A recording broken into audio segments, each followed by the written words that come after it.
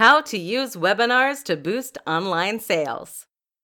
Webinars are a powerful tool to create sales online, and they are often considered a key component in many sales funnels.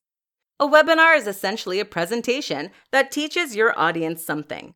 This can be a presentation in which you directly communicate with your audience and explain a topic, or show them how to do something. Common topics for webinars include discussions on how to make money online, discussions on how to use specific tools, or tips on how to build confidence. The real power of the webinar is that it increases engagement. People who like your content might read your blog posts, but this is a very passive activity that doesn't require any commitment on their part. However, a webinar requires your audience to arrive at a certain time and then to listen to a presentation that is ostensibly live.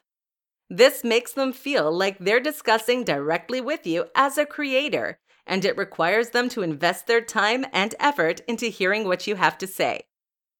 In short, it helps to take them from being a cold or warm lead to a very hot one, and it gives you the opportunity to push your product or service in a more convincing and powerful manner than you otherwise could. So that's the why. What about the how? The first step is to choose your webinar topic. Ideally, this should be something with a very clear value proposition and a very clear goal.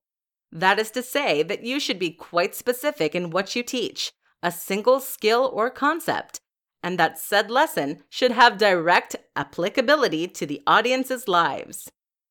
You want something that will demonstrably make their lives better, and that will give people a good reason to show up. Next, you need to identify the right platform. This is what you will use to stream live, and there are pros and cons to each option. The two we recommend are GoToWebinar and EasyWebinar.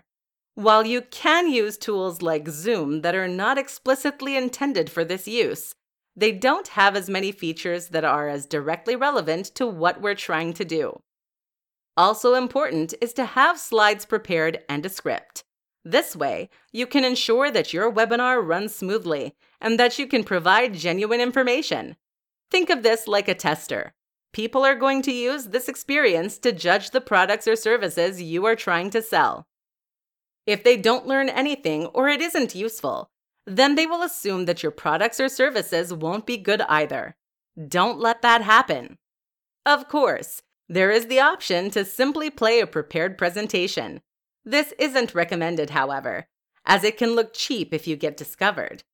Ultimately, the best business models are the ones that involve genuinely new and exciting information, amazing value, and transparent honesty. This builds long-term customers and trust, and is by far the best way to build your business.